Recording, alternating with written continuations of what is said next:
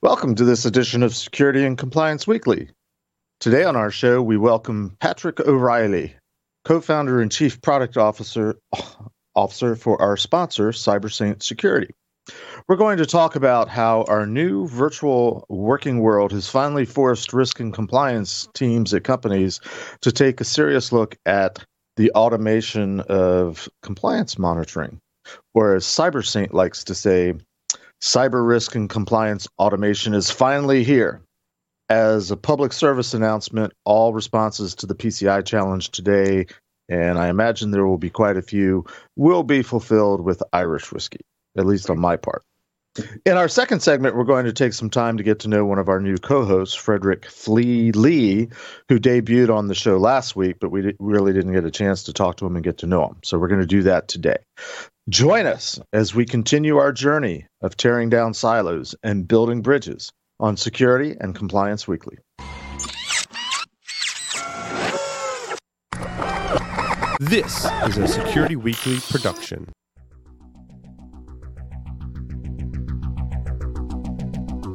And now, it's the show that bridges the requirements of regulations, compliance, and privacy with those of security. Your trusted source for complying with various mandates, building effective programs, and current compliance news. It's time for Security and Compliance Weekly. Are you struggling to reduce your cybersecurity risks and meet compliance mandates? Wishing you could be proactive instead of reactive? You need a solution that integrates cybersecurity together to make it affordable, accessible from anywhere, and simplistic, so you can gain a return on investment on your resources. Cyrisma is your answer. It gives you a single interface to identify sensitive data, vulnerable systems, insecure configurations, track progress, and assign accountability. Visit securityweekly.com/Cyrisma today for a 7-day test drive and impress your leadership. That's Cyrisma, Cyrisma. The question is simple. Have any of the systems on my network been compromised? The answer is harder than it should be. Enter AI Hunter. Active Countermeasures has automated and streamlined techniques used by the best pen testers and threat hunters in the industry to create AI Hunter, a network threat hunting solution that does the first pass of a hunt for you to identify systems that are most likely to be compromised and scores the results on a scale from 0 to 100. You can then research those systems in depth with AI Hunter. Focus your valuable time on the systems that need your expertise with AI Hunter. Sign up for a personal demo today at securityweekly.com/ACM. The average cost to respond to an insider threat is $11.45 million. That's a lot of reasons why a functional insider threat program must be a core part of any modern cybersecurity strategy. To protect your organization's sensitive data and meet compliance requirements, you need controls in place to deter, detect, and disrupt insider threats. With ECRAN system, you can meet control requirements imposed by compliance mandates all within one insider threat management platform. Get your free 30-day trial at securityweekly.com/ECRAN. That's EKRAN, and fulfill your compliance requirements. Welcome to episode number 55 of Security and Compliance Weekly, recorded on December 8th, 2020. For the record, the Discord server has already gone off track, so if you're not on it, you should jump on board and see what's going on. I am your host, Mr. Jeff Mann, and joining me today are my co-hosts, Mr. Scott Lyons, Mr. Josh Marpet, and Mr. Fleet. Did I say that? Welcome, gentlemen. Hey, a few announcements. Yeah, come back to the show, Josh, and get off the Discord for a few minutes. I know you are. Hey, a couple announcements before we get into it. Scythe is offering a free Purple Team workshop where attendees can get hands-on on an isolated enterprise environment for 3 whole hours. It's scheduled for December 9th, which is tomorrow, which is the day before Security Weekly Unlocked, which is in 2 days. Let's do the math. You can register for this free workshop by going to securityweekly.com/PurpleTeamSW. Also, as I just mentioned, Security Weekly, in partnership with the Cyber Risk Alliance, is excited to present Security Weekly Unlocked, which is in 2 days, December 10th, 2020. This one-day virtual event will wrap up with the 15th anniversary edition of Paul's Security Weekly, which will all be happening live on YouTube. The party itself, which is a virtual party, which most of us are bummed about, is going to be 3 different panel discussions, which is our tradition for our holiday episode. So join in. It should be a fun and interesting, if not remote and lonely time. Get there by going to securityweekly.com/unlock to view the agenda and register for free. All right.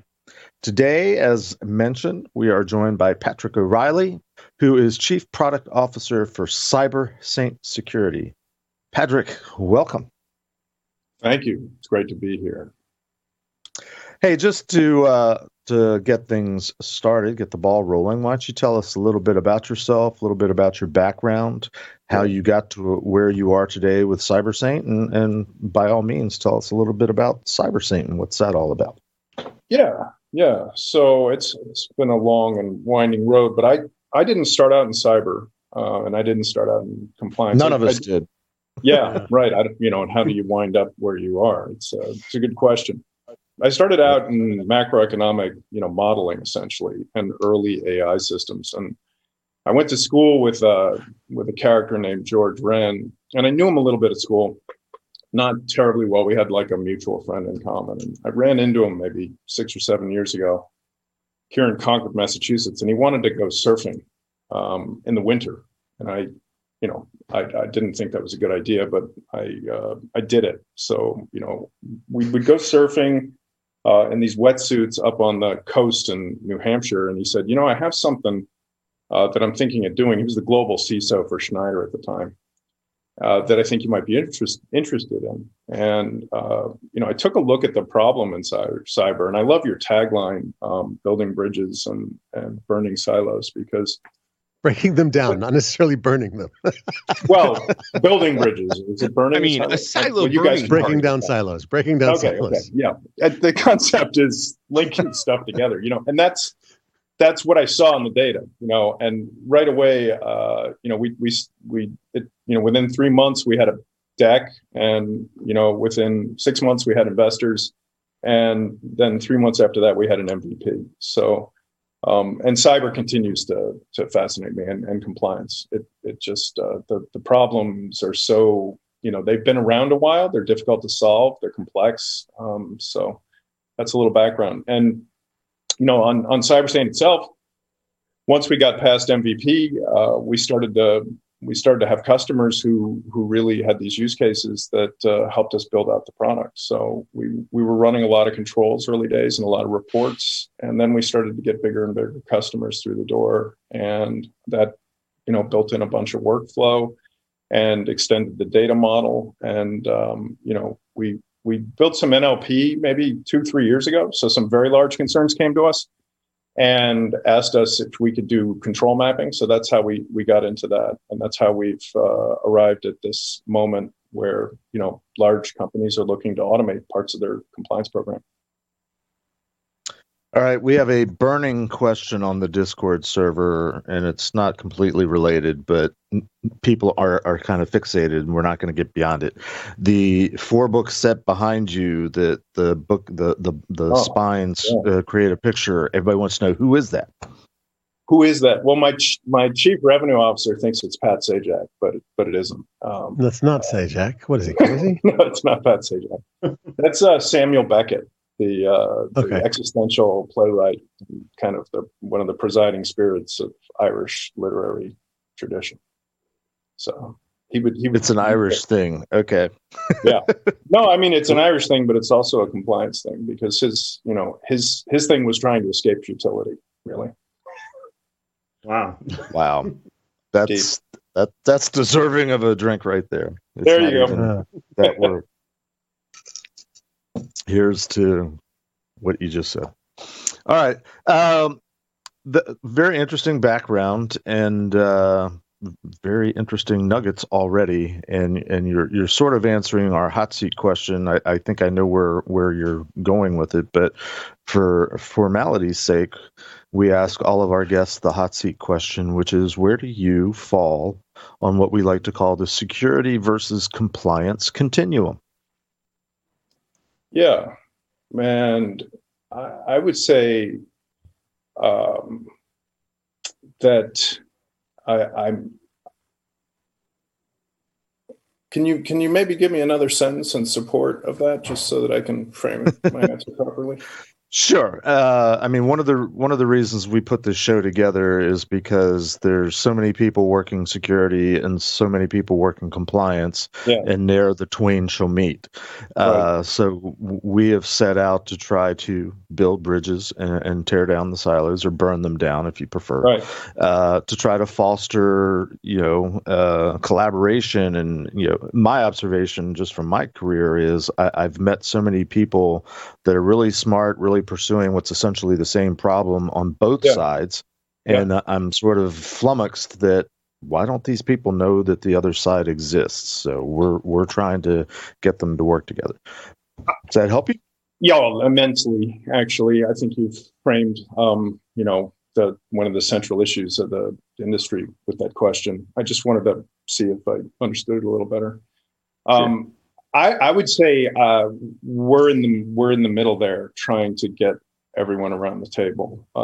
That's even just the NLP I built a couple of years ago is really leverages vulnerability theory, which has been out there for a while, right? But how does vulnerability theory map into controls? Can you do that in an automated way? Can the compliance people have a view into what IT is doing? I think that that really is the future.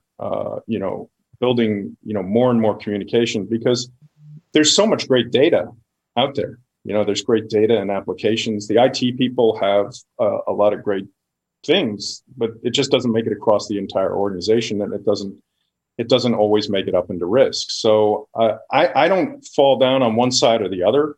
I'm trying to find ways to wire it all up and get everyone talking the same language. Interesting. Get everyone talking the same language. That's a fascinating way of putting it. Because the part of the problem is not just the mindset, but the vernacular. That's right.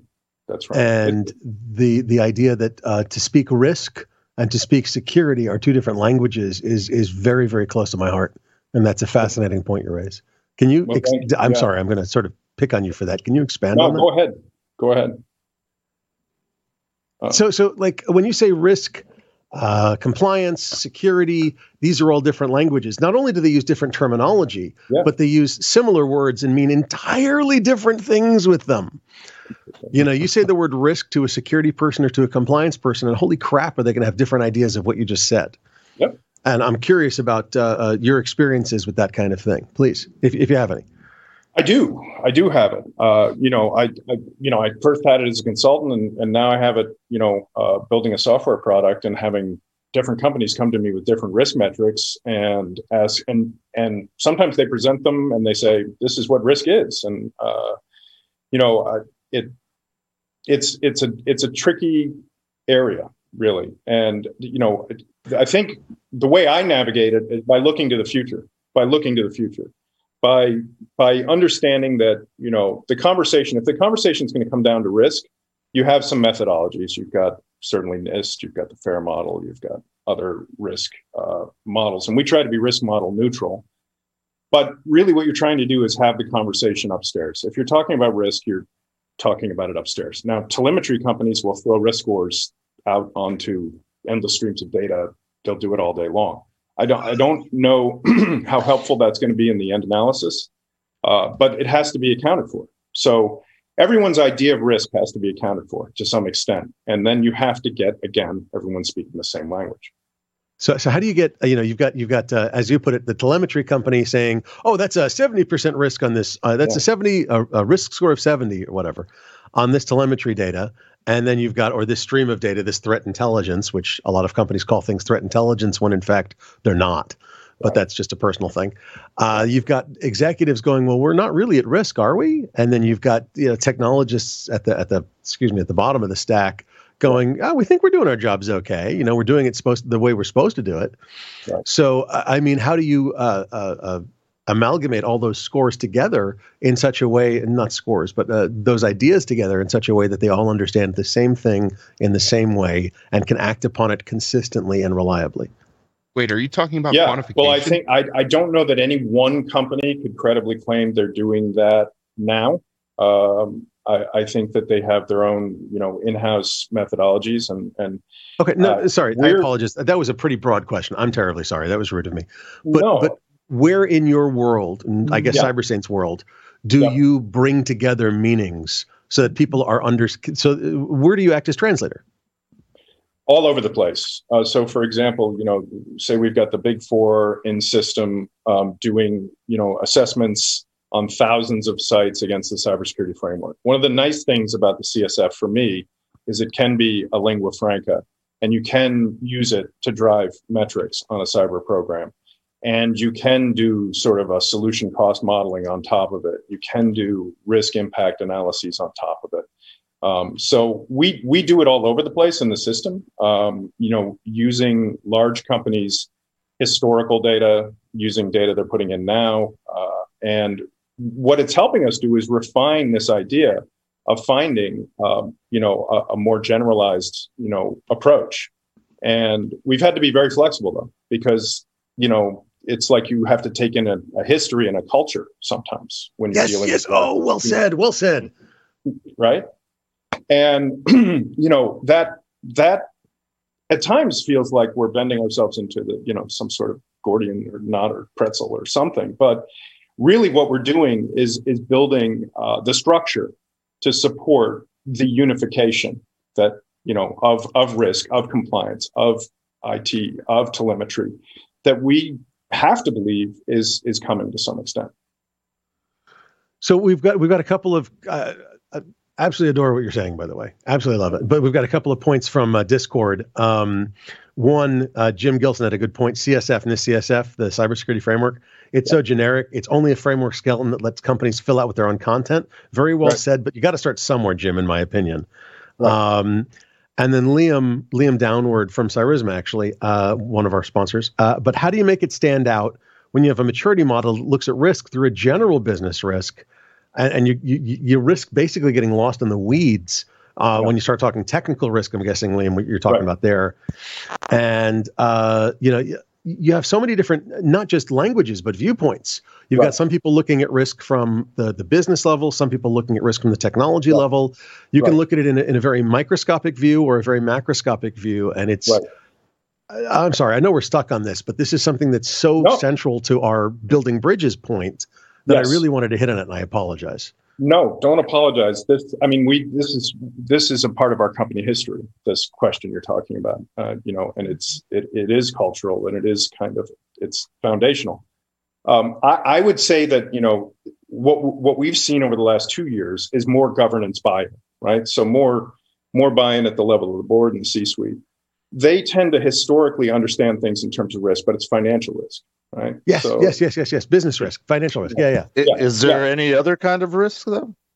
Of course, there's many other kinds of risk, many other kinds. But it's sort of, it comes down to what do you want to walk in and talk to the C-suite and the board about? In our largest use cases, you have to genuflect to some extent to the language that they understand. So, you can say way down in the weeds, on this most interesting part of IT, there's all sorts of risks that, are embedded. But unless you can sort of contextualize that upstairs, you may not get the resources, and you may be invisible in a sense of what you're doing. Your heroic efforts might go unnoticed. So this is why in our product, we try to build in ways to talk across these different stacks, because we don't want anyone to go unnoticed. We don't want, the craziest control deep in the weeds to have data missing from it. We don't want a conversation to not happen around that. But at the same time, we realize you're not going to talk about that in the boardroom. You're going to need to drive metrics over this very fine data to illuminate what you're doing at the top around decision making.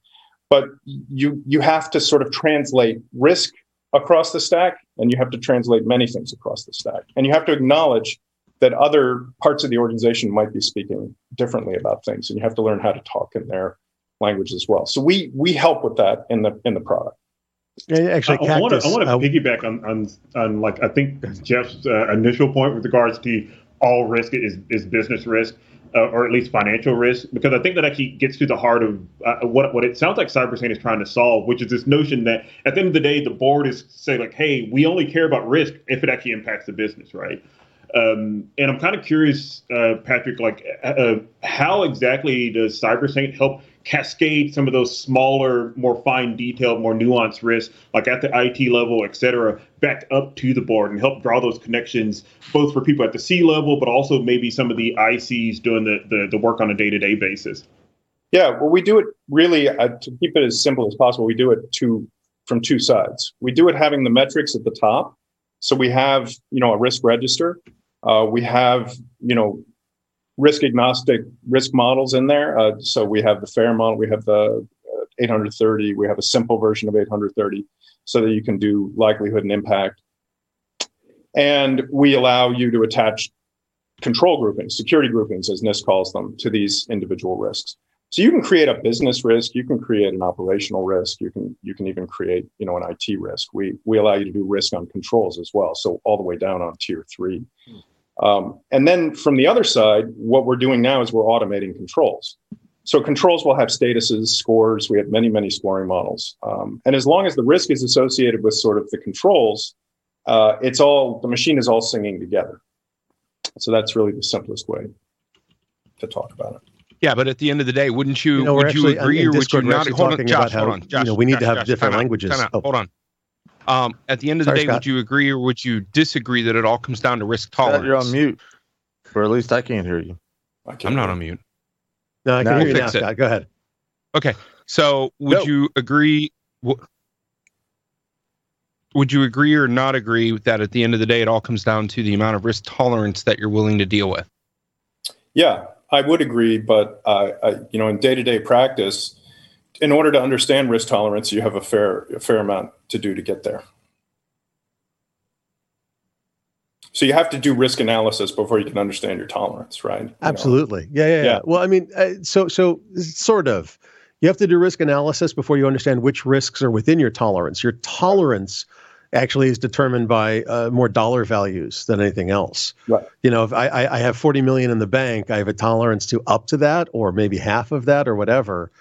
That's one way of measuring your tolerance. So I would sort of disagree with you there, but not by very much. Let's be clear. Sure. But I think that doing a proper risk analysis, and we're talking in Discord about the common language thing we were chatting about just a minute ago, the lingua franca, which I haven't heard that in a very long time. Well said, sir. Rosetta Stone, yeah. Rosetta Stone, whatever. But a common language of risk between executive, management, board, and technical levels, sort of the 4 levels of business, right. And not in order, of course. I screwed that up. Sorry, but something we came up with was the analogies, and we all have sort of analogies. We're discussing, I think it was Dimitri uses cars as his analogy of risk, and somebody else uses physical security, and so on and so forth. And it's almost like we should really build a common library of analogies, so a lingua franca of analogies of how to understand risk at the different levels, and then from there we can build a common language. I think it's adorable and hilarious. Yeah, I like it. I like that idea because conversations that I get into around risk can quickly become a Tower of Babel.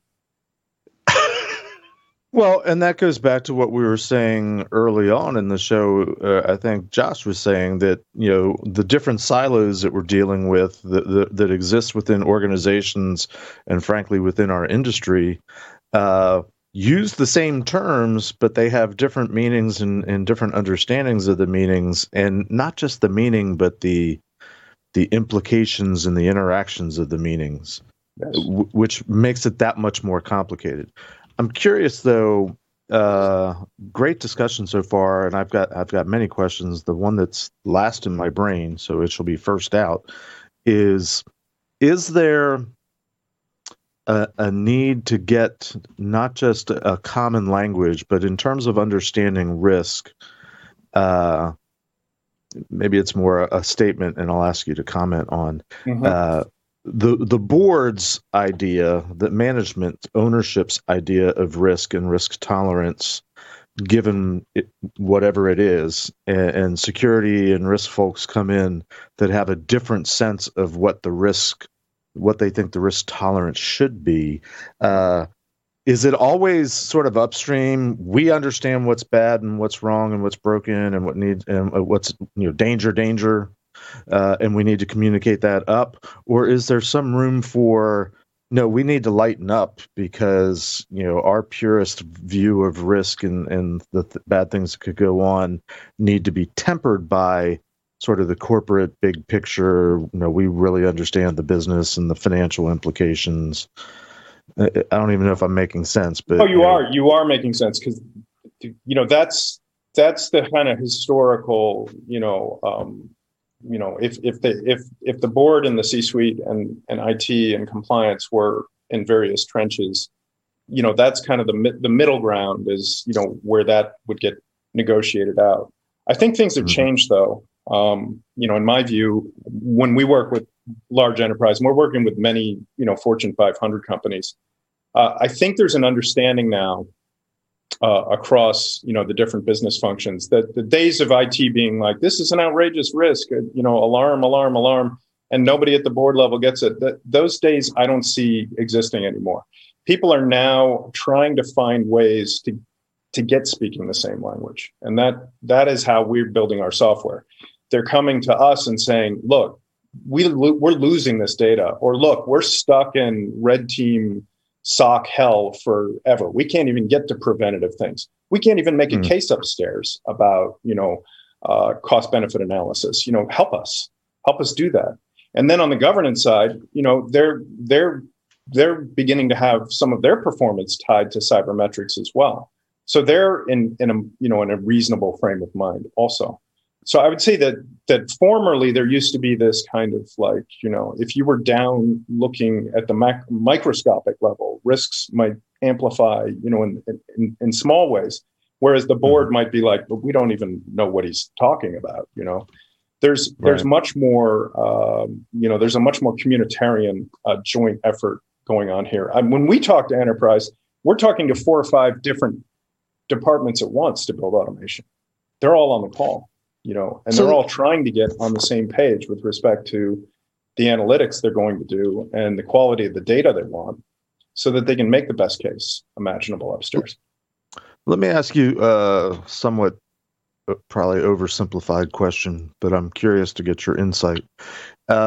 Is it your opinion that we need to, we security risk compliance folks need to learn the language of management?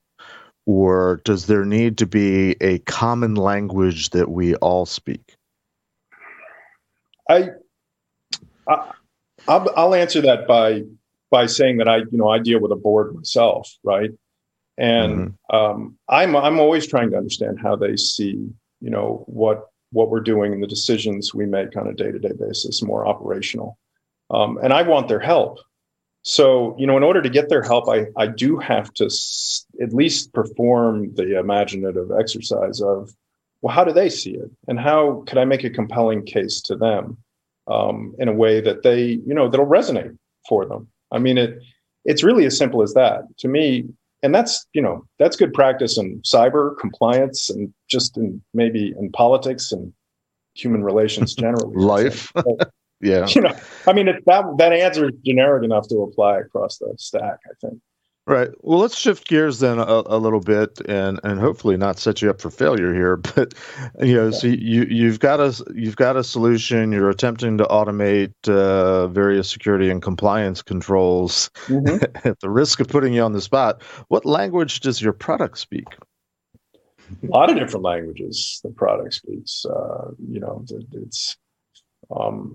It speaks Java, it speaks JSON, it speaks vulnerability theory, it speaks. Does it speak risk in multiple languages? Yes. How does it communicate its output and to what audience? Yes, it does. We have many outputs that are risk analytics, and we do another aspect of risk analytics, which is called solution cost analysis. So you're able to game out remediation paths with various solutions, be they, people, process, or tech, and make that argument on and associate it with risk. So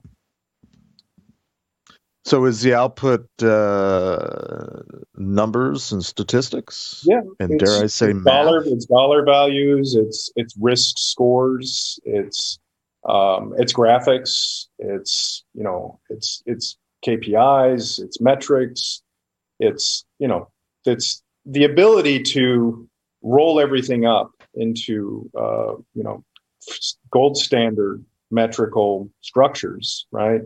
So that you can do that flexibly.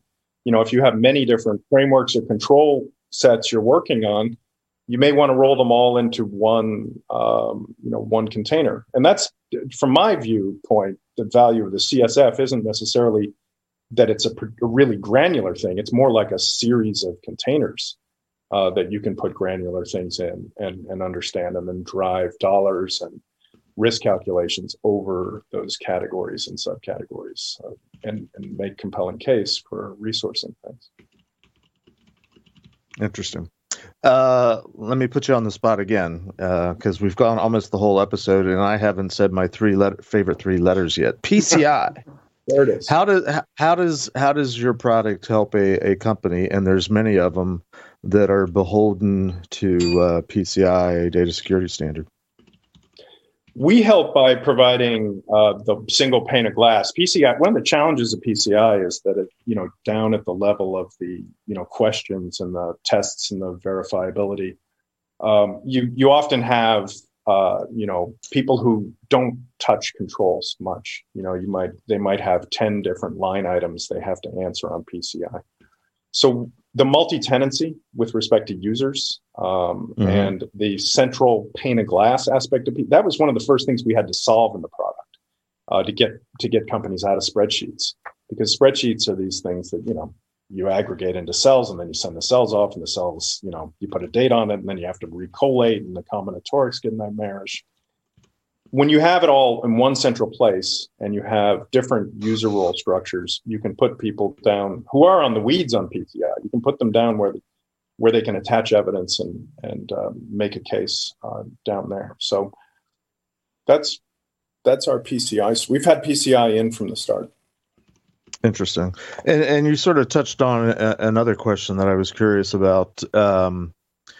In terms of output, in terms of who is the consumer of your product, you implied or alluded to that you're able to provide value to lots of different, perhaps, consumers or users of the output. Am I picking up on that correctly? Yeah, you are. That's correct. I mean, and that really has to do with how the product's grown over time. So first, we were doing reports for practitioners. Then the reports were for practitioners and for their bosses, and then reports were for risk teams. There were reports for compliance teams.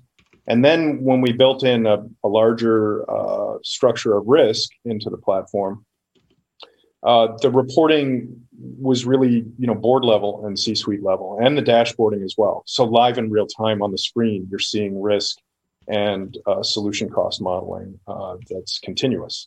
So as we automate more, that's going to be even more continuous, because the control data is going to be day to day, week to week, whatever the cadence may be. Interesting. All right. Patrick, earlier. Oh, go ahead, Jeff. No, please. I was just going to say, anybody else have questions? So jump in. Yeah. I know earlier you talked a little bit about, leveraging and some of, newer features you've added with regards to natural language processing. I'm kind of curious as how that's playing out for you. What was some of the motivation of actually even adding that? And even longer term, where do you actually see the future of NLP with regards to things like compliance and risk assessments is going to play out, not just in your product, but just in the industry? Yeah, that's a great question. We started out early days on NLP because we wanted to have a threat feed. Some of our requirements like DFARS were, you have to have a threat feed. Well, we didn't, once we got the threat feed into the platform, we didn't just want to have it just sitting there statically. Go over to your threat feed, look around at your threats. It's like going in your closet and hucking stuff around. So, my fellow co-founder and myself, he said, do you think NLP, could chew on, some of this language set and map into controls? And I said, yeah, I think it can. So I just built out a large training set and tested it, and it worked. I mean, we got really good mappings into 853. And I kind of did a lot of research around it and figured out that the government had done some forays into it, but maybe not got anywhere. So the next bridge was really vulnerability theory. There's so much great work that's been done with vulnerability theory. I mean, the whole industry really, it's like lawyers on stacks of paper and on their bellies. That's how they roll. To some extent, to some extent, cyber is predicated on a lot of vulnerability theory, but it's never been analyzed, I don't think, as language, human language. So I did that. I decided to analyze it with human language and build processor to do the mapping, and that's been very helpful because as we integrate into scanning companies, we can actually reach into the description. We're not just saying, "Oh yeah, I'm doing scanning and lighting up those controls." We're actually pulling out the descriptions and mapping into additional controls like, information output validation, input validation, memory protection protocols, and things like that. So, the real exciting thing about NLP is the future, and crosswalking is part of that, getting all of the standards and regulations talking to each other. That's huge. We already do crosswalking, but now we're trying to do it in a way that at scale, really across as many frameworks as you'd like, across many, many controls, to understand the sort of in simultaneity where you are, if you're on 853, where you are on PCI, where you are on all of that. A lot of companies have tried to solve it, but that it hasn't. So we've been doing R&D around that for a long time, and we're going to have feature functionality in very soon on that. We already do it behind the scenes for customers, and then ultimately the future, which is all telemetry, all data is good information. Can you teach NLP? And I have staff who work on this. Can you teach it to recognize, incident response, behavioral analytics, all the great telemetry that our industry produces? And you can, we believe the answer but it takes more than NLP. It takes timing determinations. It takes natural language processing. It takes more about the telemetry of the human to understand urgency, how fast they're typing, how fast they're sending messages, who is responding and when. You're looking for patterns in the communications, not just the word choices that are used. Although the word choices are important, please don't get me wrong. Right. Yeah, no, some of that, I'm not saying it's going to solve everything or boil the ocean. What I'm saying is that, you need to get the data into a specific kind of shape before you can do some of the additional heuristics you're talking about. Agreed. And actually, in that sort of same vein, I'm going to throw Liam's question in the mix. Liam Downward, again from Cyrisma, said, "Is this an honor system? How do you see? How do you make sure that these things are happening? Vuln scans are happening, secure configurations, etc., rather than humans clicking the box?" Because if you're using the AI/ML, NLP stuff to find these things, are you actually at CyberSaint actually doing it to make sure it's been done, or that somebody says it's been done?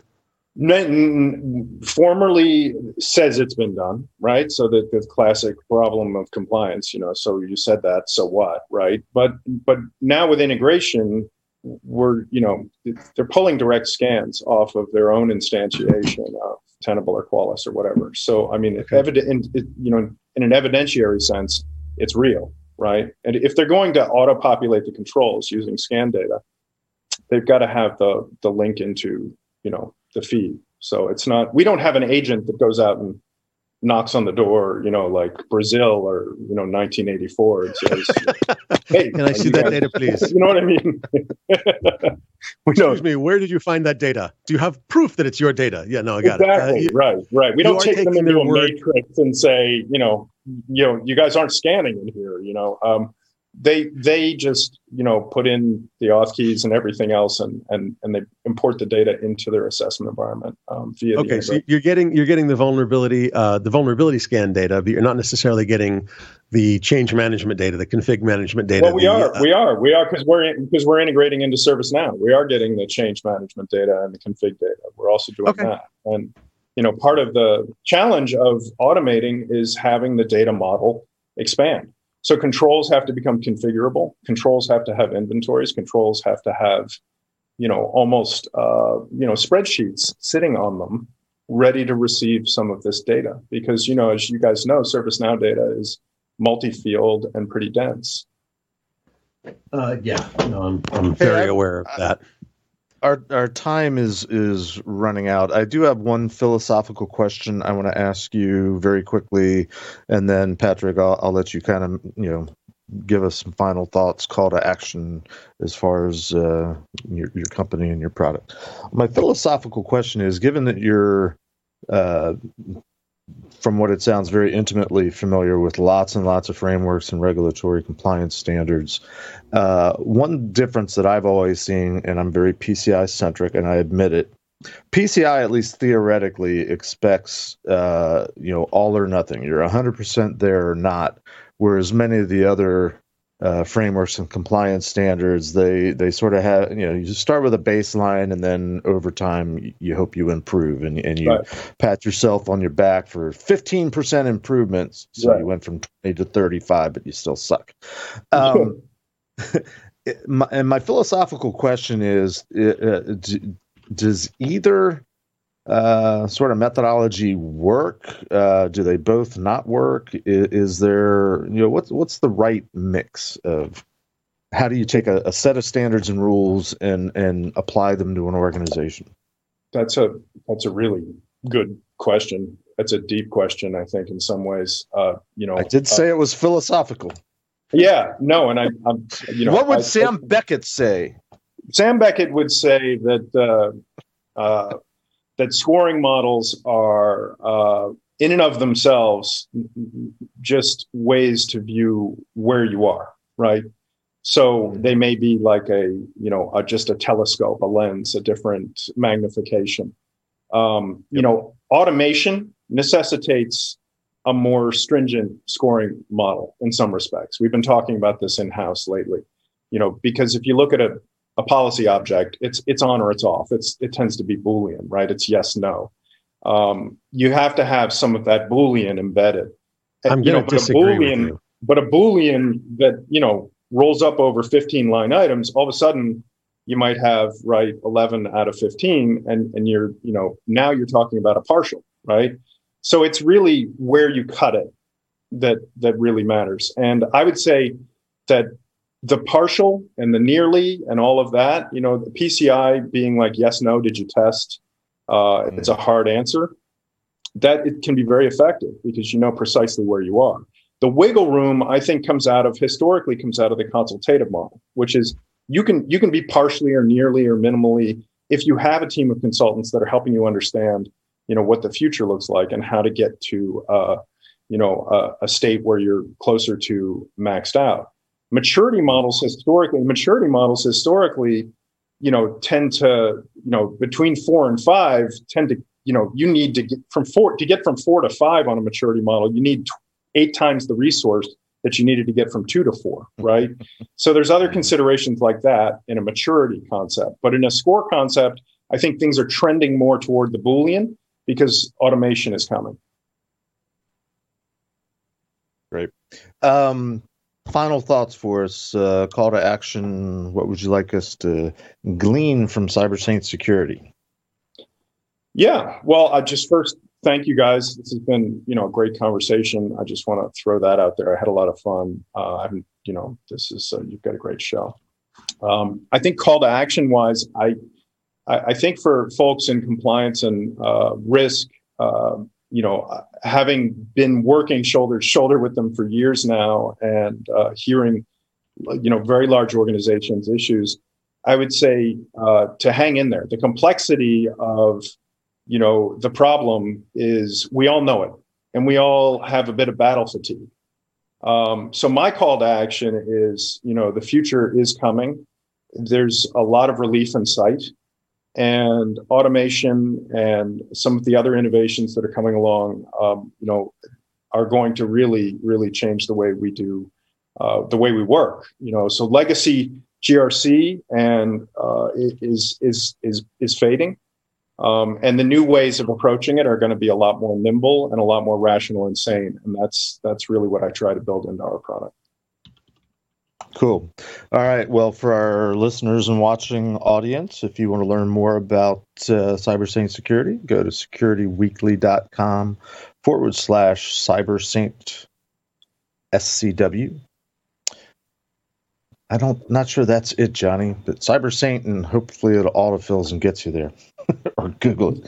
Anyway, thank you very much for joining us today, Patrick. We'll make sure we've got URLs correctly published and point people in the right direction. You're welcome back anytime. We've had a great discussion. Love the philosophical bent, and now I want to watch Waiting for Godot over the weekend. Not read it, but watch it. So we're going to take a quick break, come back, and we're going to get to know Flea a little bit.